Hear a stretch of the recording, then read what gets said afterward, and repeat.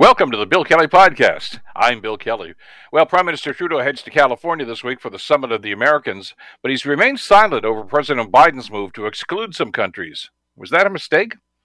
A new survey has found that Canadians are feeling stressed from soaring inflation, particularly grocery prices. Eddie Shepard is the Vice President of Insights with Leger Marketing, and they've done some research on this. He's going to explain that to us. And why are some conservative leadership candidates engaging in what many people are calling a dangerous political courtship? We'll delve into that as well. The Bill Kelly Podcast starts now. Today on The Bill Kelly Show on 900 CHML. The Summit of the Americas gets underway today in the United States of America, but there's some controversy involved in that. Now, Prime Minister Justin Trudeau is attending, of course, but he's not saying whether he supports U.S. President Joe Biden's decision to exclude Venezuela, Nicaragua, and Cuba from the Summit of the Americas. Emily Joveski has details. The Prime Minister is acknowledging that some of the countries in the Western Hemisphere are less like-minded than others. But Justin Trudeau says they all share a number of urgent issues, such as migration pressures, climate change, and recovering fully from the COVID-19 pandemic. All three are expected to be on the agenda at the week-long summit as the Prime Minister heads to Los Angeles today.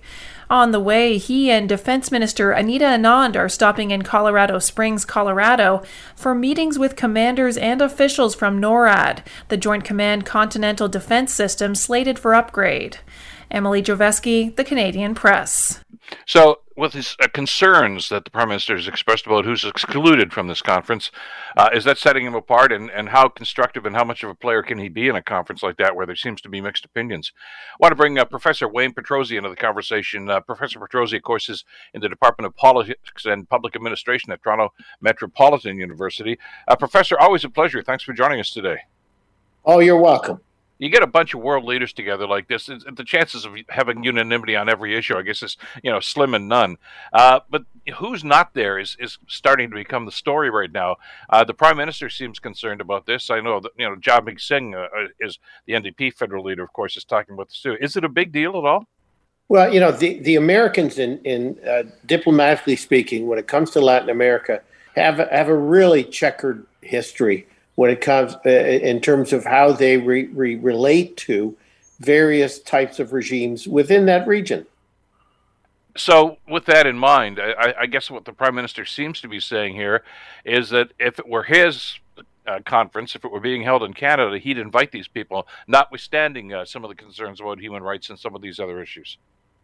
Certainly he would. And it seems that, what the Americans seem to have, the approach they seem to have taken historically and this time as well, is if they are our autocrat who is abusing or not respecting human rights, we're okay with that.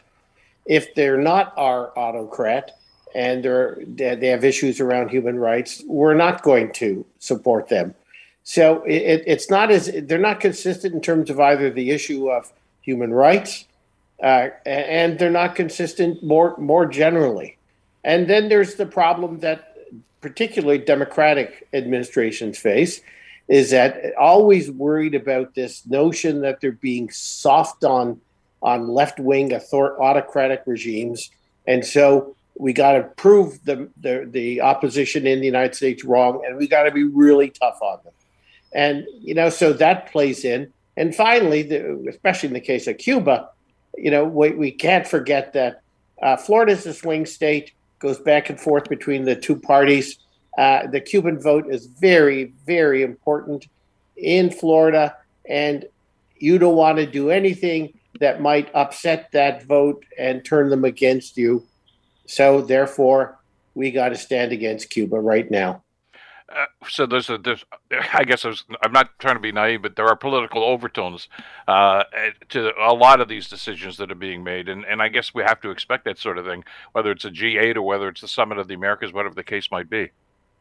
That's right. They're always right over your shoulder, those political considerations. And, the Biden administration has problems enough now heading into the midterms this November. They really don't want to create yet another issue in terms of their support base by being seen as pro-Cuban, anti-Democrats, and therefore put some of their seats perhaps at risk in some of the Florida districts. Yeah, you'd have to figure that, I guess, if there was going to be some softening or a perceived softening there, people like Marco Rubio would be jumping all over them, I guess, come November during those midterms. But what does it do? I mean, how deep is the concern and the rift here? When Biden made this announcement, of course, we know that the president of Mexico said, "Well, then I'm out. I'm not attending if you're not going to let these people in." To my knowledge, that's about the only one I think that's actually done that. But is this a non-issue now that once they sit down at the table and get working, or is this going to last for a while? I mean, you talked about the relationships with some of these countries. You know, with the trade deals in North America, Mexico's a player there too. And is this going to cause a rift between Mexico and the United States? I think it's going to have something more of a more subtle impact.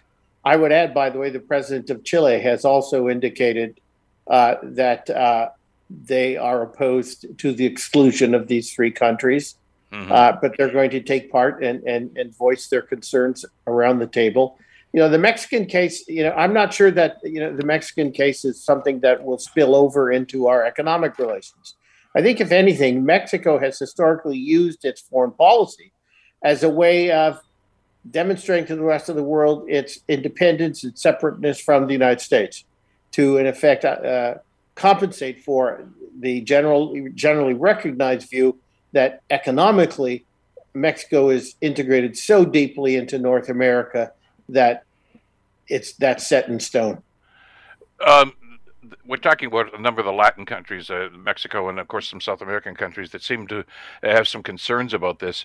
One of the issues that was a major issue, as we recall, just a few years ago, was migration from some of those countries through Mexico and right through to the United States. Donald Trump made a big deal about that, of course, building the wall, et cetera, et cetera. Is that still an issue? Is that something that I don't see it on the agenda with the articles I've read on that? But is it something that they still are talking about?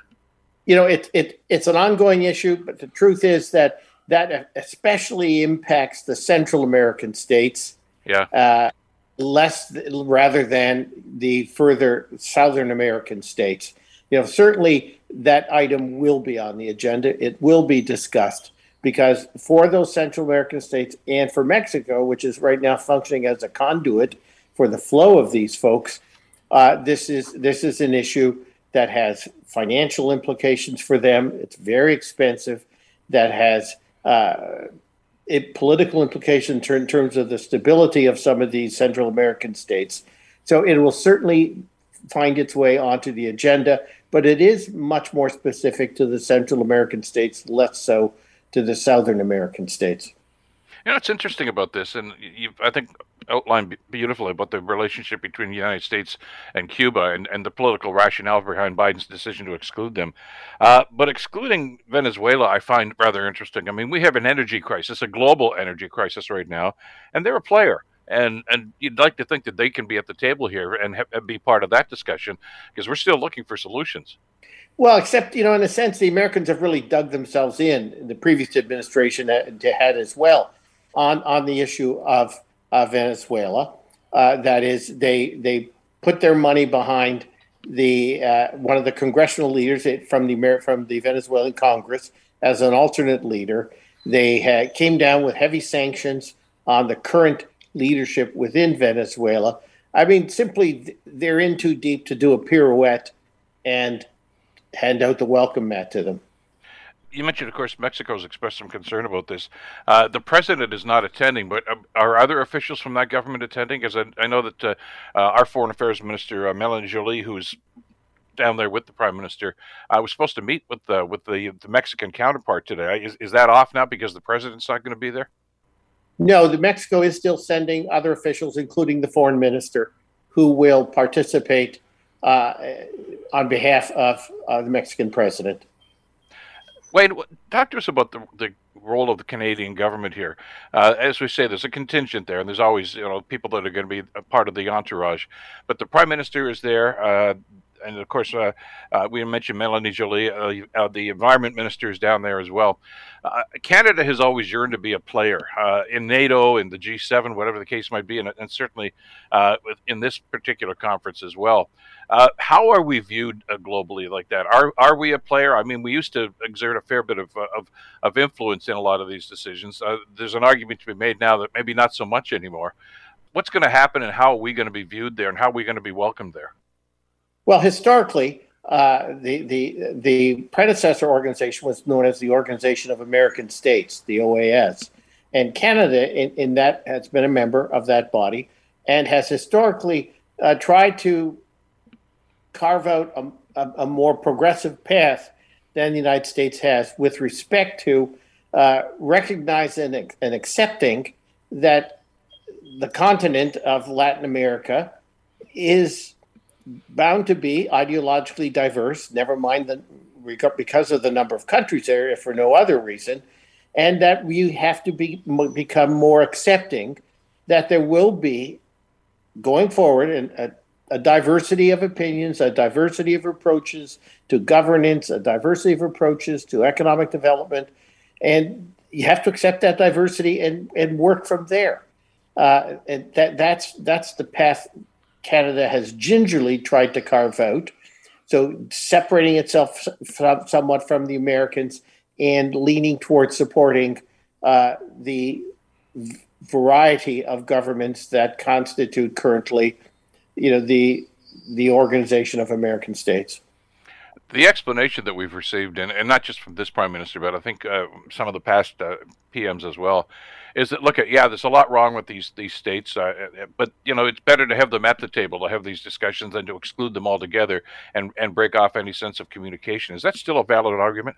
Well, certainly one has to acknowledge that many of these states have tremendous challenges, and you have to question the wisdom of, do you really want to pile another challenge on top of all the other existing ones by isolating them diplomatically?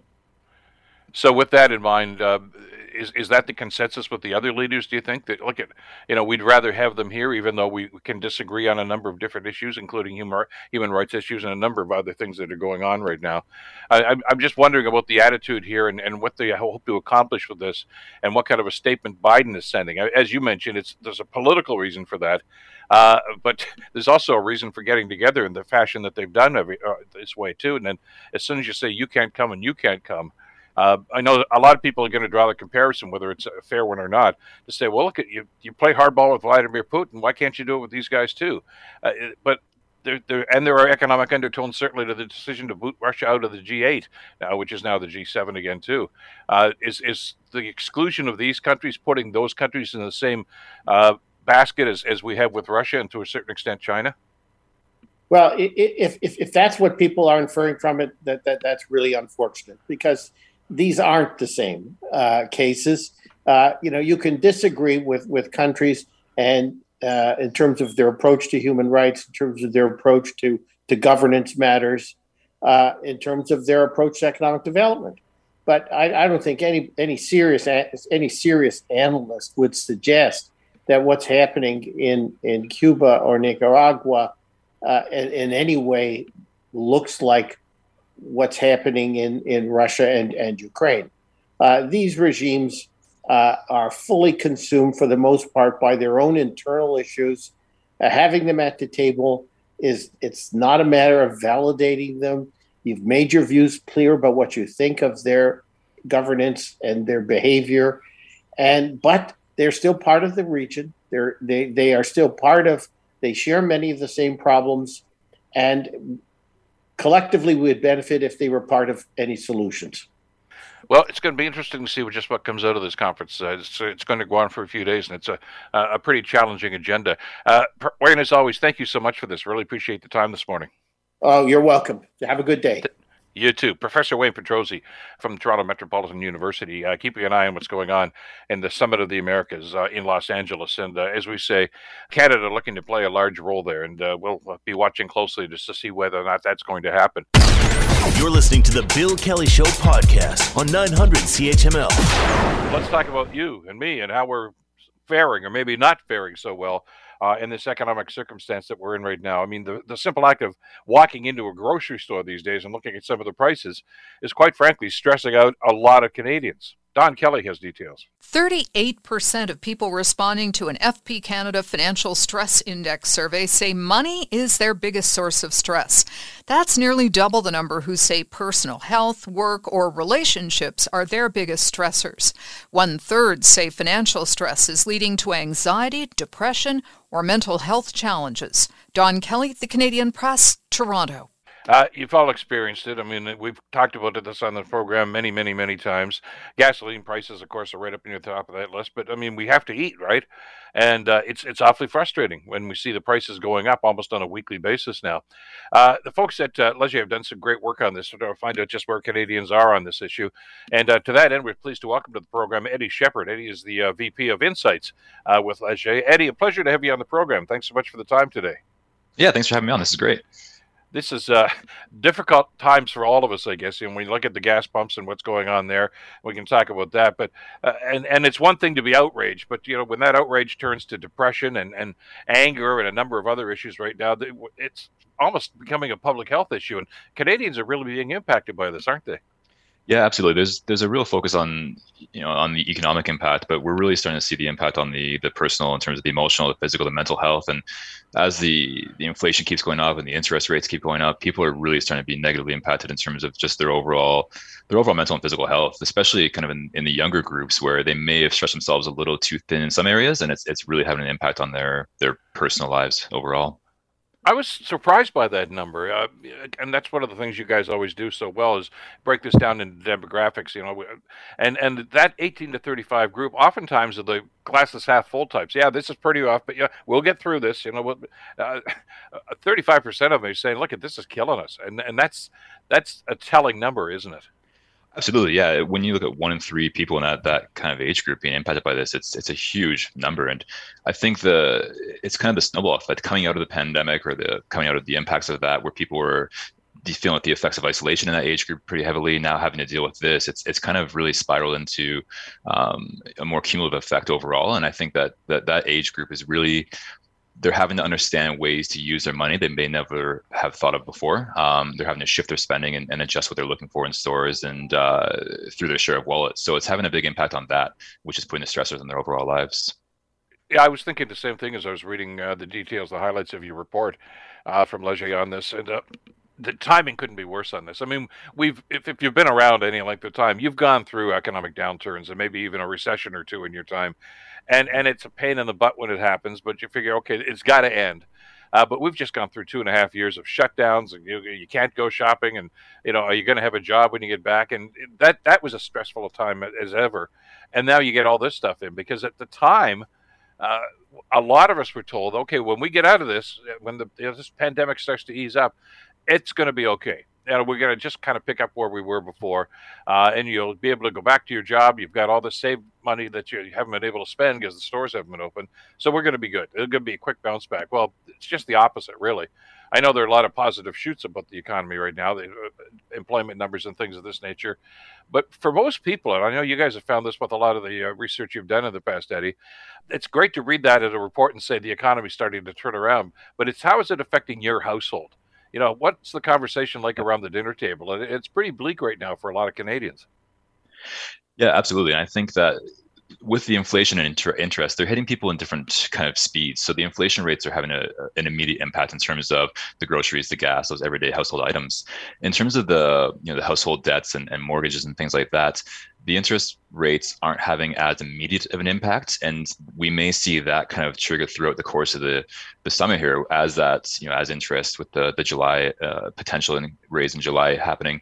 We'll see the impact of that kind of grow as well. But right now, it's more of the immediate day-to-day experiences people are really seeing the effects of, and that's having a significant toll in terms of how people are kind of carrying out their everyday lives, whether it's buying different items at the grocery store, eating less, takeout less, reducing food waste, spending less money on entertainment. People are doing those more immediate actions, but they haven't really shifted towards how it's going to impact their overall share of wallet in terms of their larger expenses in terms of how they'll manage those. And I think we'll see that kind of play out throughout the next couple of months when the interest rates have a significant impact on those various areas. Well, and I've talking to some people about that over the weekend, and it was interesting. And one analogy was, he says it's like when you're lifting weights, and okay, maybe you can handle the 75 pounds on the barbell, but when you keep adding another 5, another 5, and another 5, pretty soon you just can't do it anymore. And that's what interest rates are doing. We can take this hike, okay, the last one, and now we just had another one. Well, I guess we can still handle it, but as this goes on through the summer, and we're being told that it is, it's depressing. Well, yeah, our recent report that we released in May looking at this, we essentially asked, as interest rates continue to rise, at what point can you no longer afford your house and would have to consider selling? And once you get around that 3 to 4% hike, that's when people have to really consider their ability to actually afford their homes. And then if it does get to that level, we're going to see a significant turnover in the real estate markets and the housing side of things, because people just won't be able to sustain what they're currently doing. On a moderate level, people can generally handle those inflation, the bumps. But once you get to that 3 to 4% range, if that were to come, people are going to be very, very significantly impacted by that. And there are alternatives, I guess. So, because I think you guys did a survey last month about groceries in particular, and the thing is, okay, maybe you shop at grocery store A, and the prices are going way up. And there are discount stores that you can go to. The selection may not be as good, but the prices are marginally smaller. And a lot of us have gravitated to that. But boy, what happens when that becomes out of reach for an awful lot of people? There are not a whole lot of options left, are there? Absolutely no. Once the discount side of things starts to impact and feel the inflation there as well, people are going to be really struggling to find ways to make ends meet, and having to cut in certain areas, whether it be their telco, insurance, and those different areas, to try and find the money to get through the day-to-day, because people still need to eat, they still need to get to work. So we're going to have to find ways as a society to figure out how to handle the inflation while still kind of managing our day-to-day lives. There's an interesting stat. Well, there's a lot of interesting stats in the report. The one I really was interested and fascinated by, you guys found that 44% of respondents say they're starting to track their expenses, some more than they did last year, some who probably haven't done it at all in the past. When the dollar doesn't go as far as it used to, you start counting where the dollars are being spent, instead of just looking at your balance at the end of the month when they send the thing out and say, where'd all the money go? We're paying attention as we're spending it now, aren't we? Absolutely, yeah, and this is where the younger audience comes into play, because they kind of, that disposable income nature is really no longer a thing where people have to really calculate what they're spending on certain areas each month. And we're definitely seeing a rise as inflation and interest rates go up. We're also seeing people, as you just said, they're more prone to tracking their money and seeing where they're spending and trying to find ways to reduce costs to be able to, to sustain other areas of their lives. So we've seen some impacts in terms of people shifting their behaviors in terms of grocery spending and their eating. We haven't seen significant shifts just yet in terms of canceling vacations or adjusting household items or reducing vehicle usage. But there is some indication in recent trends that vacations are starting to go down in terms of people having to cancel those that they've been planning for the past 2.5 years in order to sustain the impact of the inflation and interest rates. And that's really an issue that we need to discuss, I guess, in greater detail, because we all know that during the pandemic, the hospitality industry and the travel industry were two of the hardest hits, and they just seem to be sort of getting back on their feet. Although you look at the long lines up at Pearson Airport these days, and you wonder about that. But what I'm hearing anecdotally from a lot of folks, Eddie, is yeah, we'll still take a holiday this year, but we're not going down to Florida or Arizona, or we're going to forego that trip to go visit the relatives in Calgary. We'll do something that's around here, and we still want to get away, but we just don't have the cash. And I guess we're not going to hear much about that until we get through the summer. And I know you guys will be tracking that, but there seems to be a trend toward that direction, doesn't there? Yeah, and I think, and that was kind of the trend that took place at the start of the pandemic as well, is that people were more likely to stay local and travel within their regions. And I think now there's a great opportunity to do that because there aren't the restrictions in place, so people have a greater ability to travel within their regions. So I think the notion of the staycation or the short haul travel will likely see a bump again this summer as people look to save money on their travel costs. Now, again, that will be impacted if gas prices keep increasing as well. So people won't be able to travel as far with the short haul travel. But there's likely going to be a shift throughout the summer where we see the anticipated trip over to Europe or Asia that will then have to become a short haul travel trip within the province or within the region. It's interesting to see too how people are responding to this because of the mental health issues. I mean, as I say, we've all had hardships financially from time to time, and you're trying to stretch your paycheck and do the best you can under these circumstances. But when all of a sudden you start thinking, "How I'm not sleeping at night," I'm worried about how are we going to pay this bill and that bill, and on it goes. It's dumping on people right now, and you have to wonder about the long-term implications of something like this. We know it's going to get better economically, but I guess the question a lot of us are asking ourselves now is, what's the collateral damage going to be here?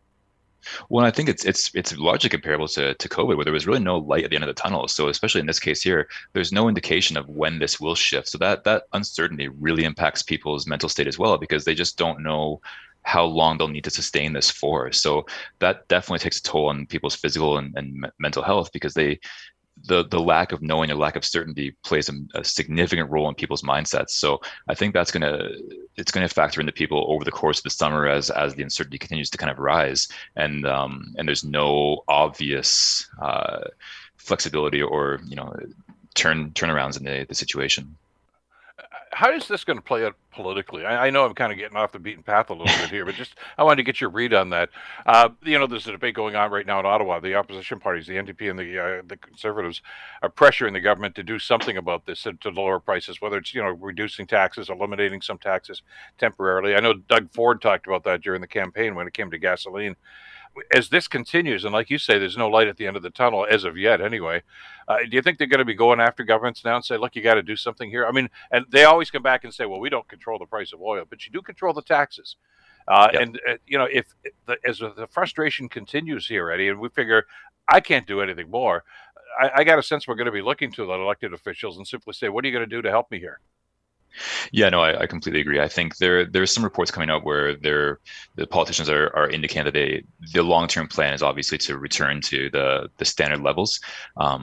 But in the meantime, there's going to be a lot of pressures put on politicians to take action and to show support for Canadians, because there's a lot of individuals throughout the country who won't be able to make it through this overly successfully. So I think there's going to be a lot of pressures put on the politicians and the government to take action to support individuals. And I think there's going to be a lot of very outspoken individuals that really make a push to have that happen. Well, this is required reading, I think, for anybody who holds public office right now, to get a mood indicator from everybody here as to what's going on. I mean, this is a pretty extensive survey, as it always is with Leger.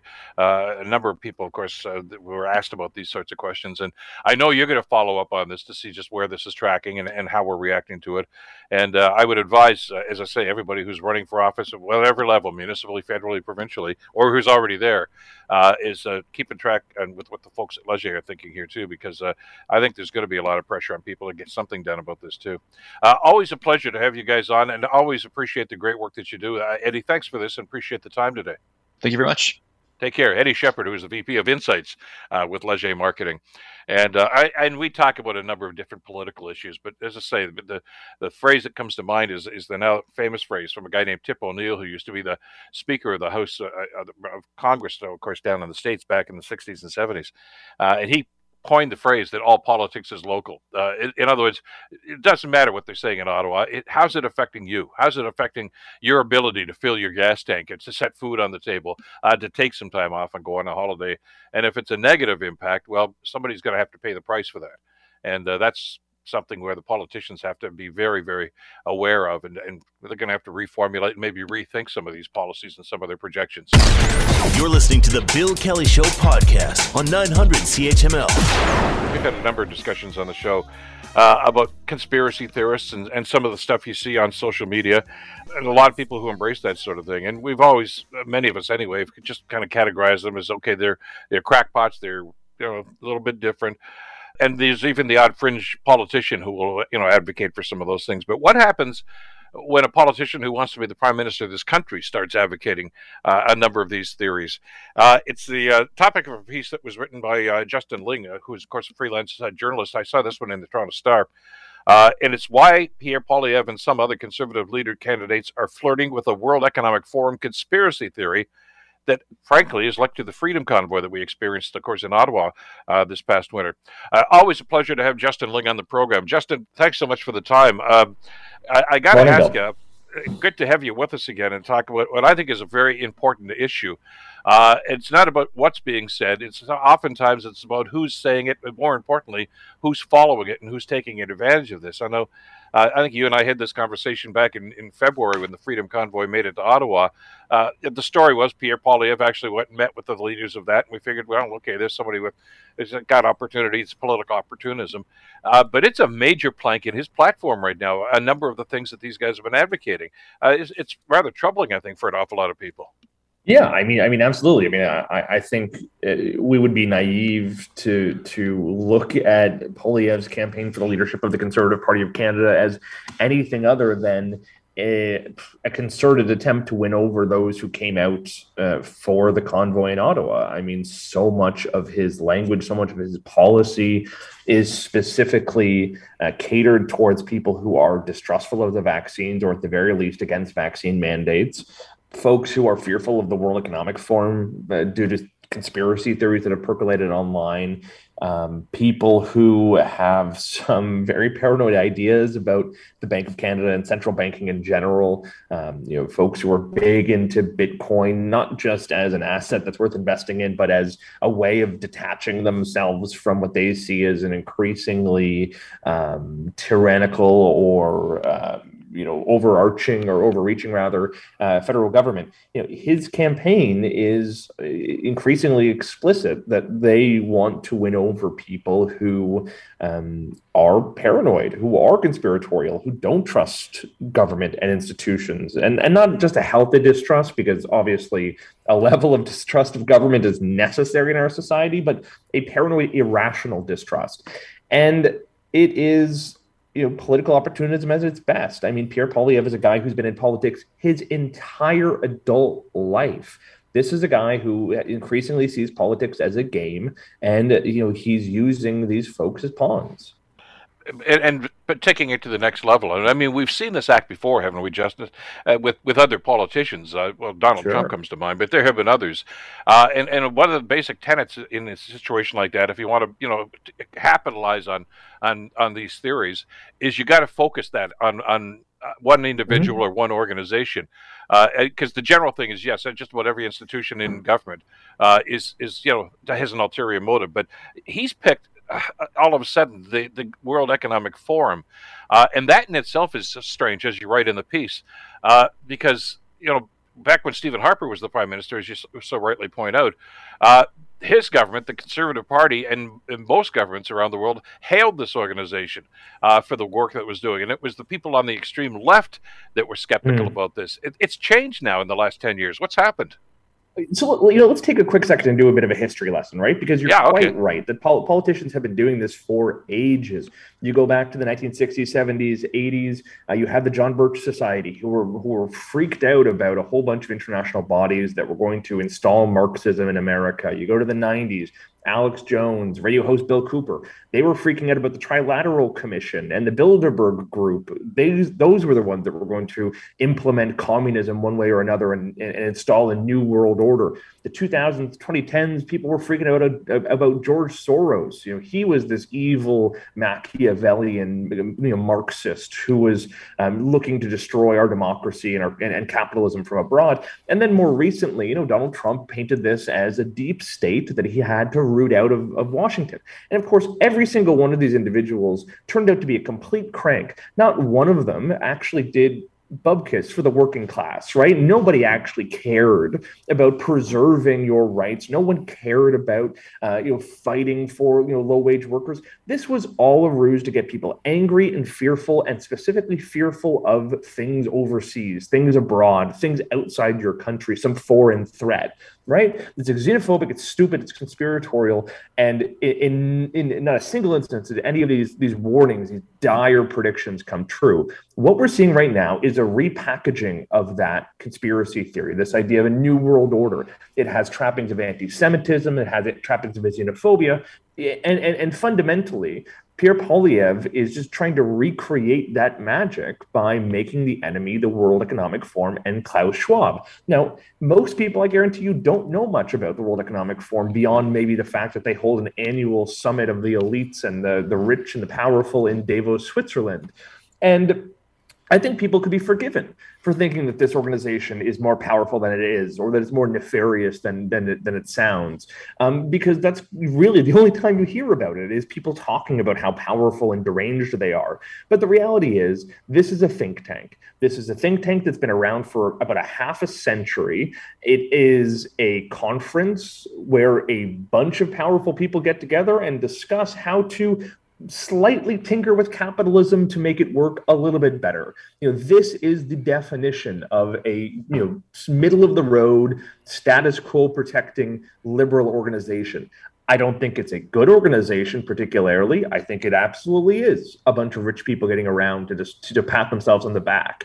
But do they have some all-powerful ability to dictate what governments ought to do?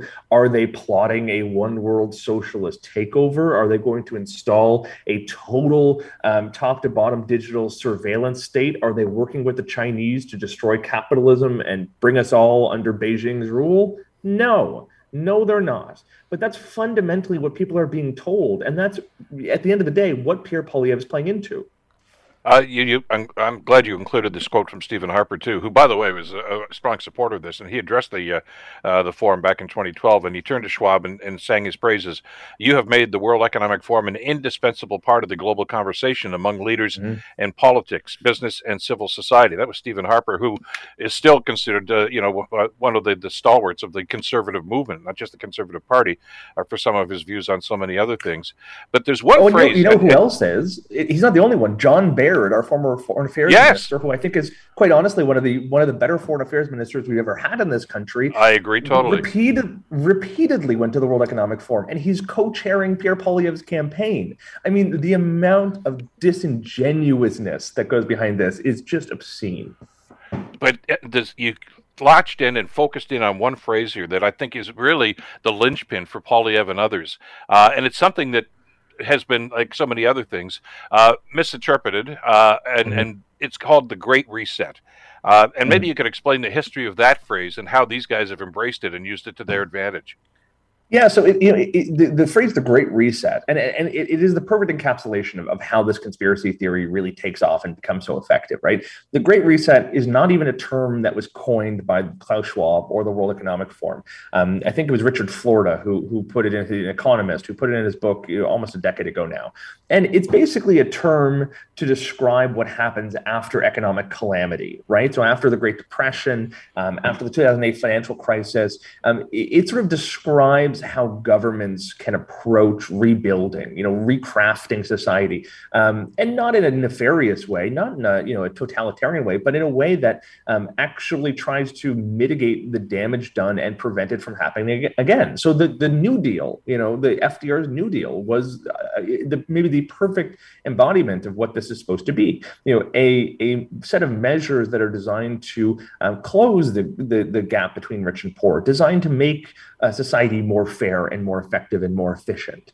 And the Great Reset is exactly that. And Klaus Schwab sort of, glommed onto it amidst the COVID-19 pandemic, early days. He basically, put forward a whole bunch of proposals, and not particularly novel ones, ones that were already being touted by a whole bunch of people around the world, but proposals that were designed to shorten the pandemic, things that could improve contact tracing, things that could improve healthcare delivery, speed up vaccination, so on and so forth. And to kind of chart a roadmap for what we do afterwards, how we can get people back to work quicker, how we could deal with the increase in automation, how we can deal with increasingly remote work. And again, none of this is controversial. I've read the book. If you actually read the book, nothing in there is terribly exciting or novel. But what happens is that these conspiracy theorists, many of whom have not read the book either, I guarantee you, will take bits and pieces from the book, maybe as much as you can get for free on Google Books in the preview. They'll take little bits and pieces of it and pull it out and say, this is what they're going to do to us. So there's a section in the book where Schwab talks about contact tracing, and he actually kind of posits that maybe the most effective way of beating the pandemic is enabling everyone's cell phones to track where they're going, to track where they are, so they can tell other people if they expose them to COVID-19.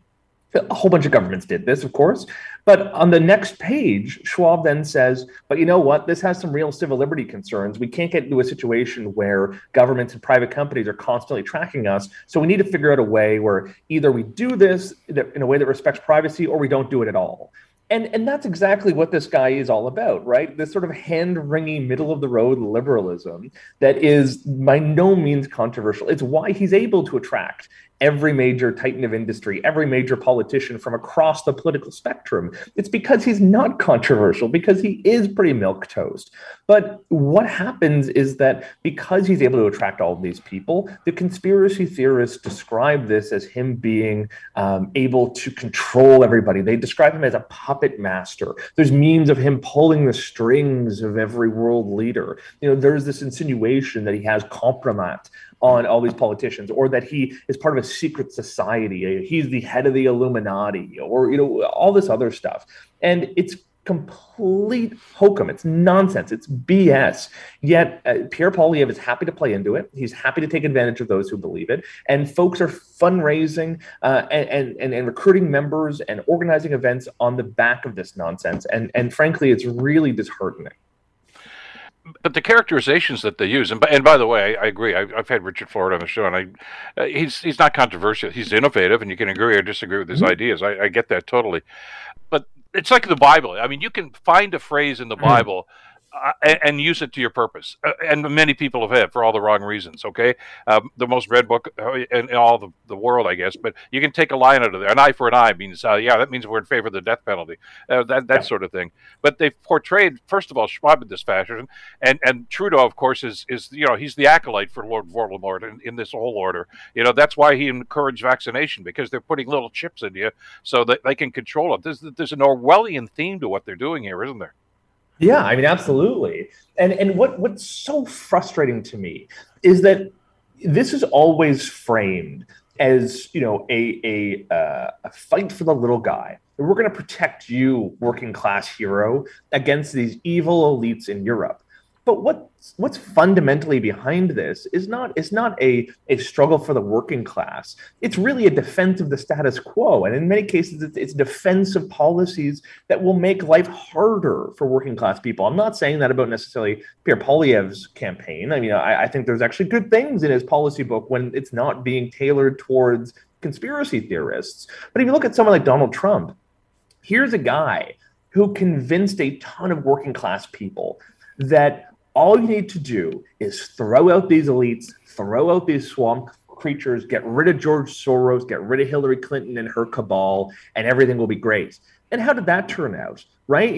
Life actually got harder for a lot of working class people under Donald Trump, and it certainly got a lot harder during the pandemic. Who made off like bandits? The rich, the very people who Donald Trump kept saying he was going to fight against, right? So fundamentally, there is an instance here of trickery and of subterfuge. The ones who are claiming to throw out the elites and the rich are the ones defending them in many cases. It's just different elites and different rich than the ones they're talking about. So I think we really have to be cognizant of when we're being sold a bill of goods here, right? I think we need to focus hard on the actual things we can fix that will actually make a difference in people's lives. And certainly if you're a Conservative Party member, there are candidates doing that, right? There are candidates, whether it's someone like, let's say even Roman Baber, who I think I don't agree with on barely anything. At least he had the common decency to come out and say the World Economic Forum stuff is complete nonsense and we're being distracted by it. Now, he also has ties to other conspiracy theories, but at the very least, he had the honesty to come out and say this thing is all nonsense. But if you look at someone like Scott Aitchison, here's a guy who's talking about getting rid of supply management to make the price of groceries cheaper for people. You have someone like Jean Charest, also Aitchison as well. I mean, I'm kind of fond of the guy. He's talking about a policy that would actually speed up housing development in this country, that actually would get people affordable homes. You have someone like Patrick Brown, who's actually proposing some really common sense solutions on how to fix gun reform. These guys are actually serious in a lot of respects. And Pierre Poilievre is out there talking about magical fairy tales. It's just so he can raise money and get people whipped up. And it is so cynical. It is so dangerous. And I think we really have to stand up and say, no, you know what? We're not doing this. We're not playing this game. We're not pawns for you to use in your little leadership race. We actually want to talk about solutions that will actually help people in this country, not scare them. I only got about a minute left, but I guess the foundation for a lot of this, and I don't know. We had a similar conversation some weeks ago, and one listener asked afterwards, "Does Poilievre believe all this stuff?" I don't know. It's almost irrelevant because it's out there and he's spreading it. The foundation for that, of course, is we know statistically that with all this information or misinformation out there in social media, we tend to gravitate to places that will substantiate our point of view. We're not looking for information here. We're looking for validation for our points of view. And he's playing that card, isn't he? Yeah, I mean, listen, I if I can do a little self-plug here, I started a newsletter recently on Substack. I call it Bug-Eyed and Shameless because fundamentally, the people who hawk these conspiracy theories are either bug-eyed, they're either true believers and are genuinely paranoid and genuinely out to lunch, or they're shameless. They're willing to be grifters. They're willing to take your money, to take your support, and sell you lies because they know it's going to work. And I think Pierre Poilievre is shameless. He has, through his entire political career, been shameless. This guy has been in politics his entire life. And I've dealt with him over the years. The guy is whip smart. He is super confident, but he knows exactly what he's doing, and he really has no scruples as long as he's winning. You can go to the Toronto Star website, by the way. You can pick this up at thestar.com/politics and read the article in its entirety because it's an eye-opener. Always a pleasure, Justin. Thanks so much for this. Stay well, and hopefully we can talk again soon. Thanks, Bill. The Bill Kelly Show, weekdays from 9 to noon on 900 CHML. The Bill Kelly Podcast is available on Apple Podcast, Google Podcast, or wherever you get your podcasts from. You can also listen to The Bill Kelly Show weekdays from 9 till noon on 900 CHML. I'm Bill Kelly. Thanks again for listening. And don't forget to subscribe to the podcast. It's free, so you never miss an episode. And make sure that you rate and review.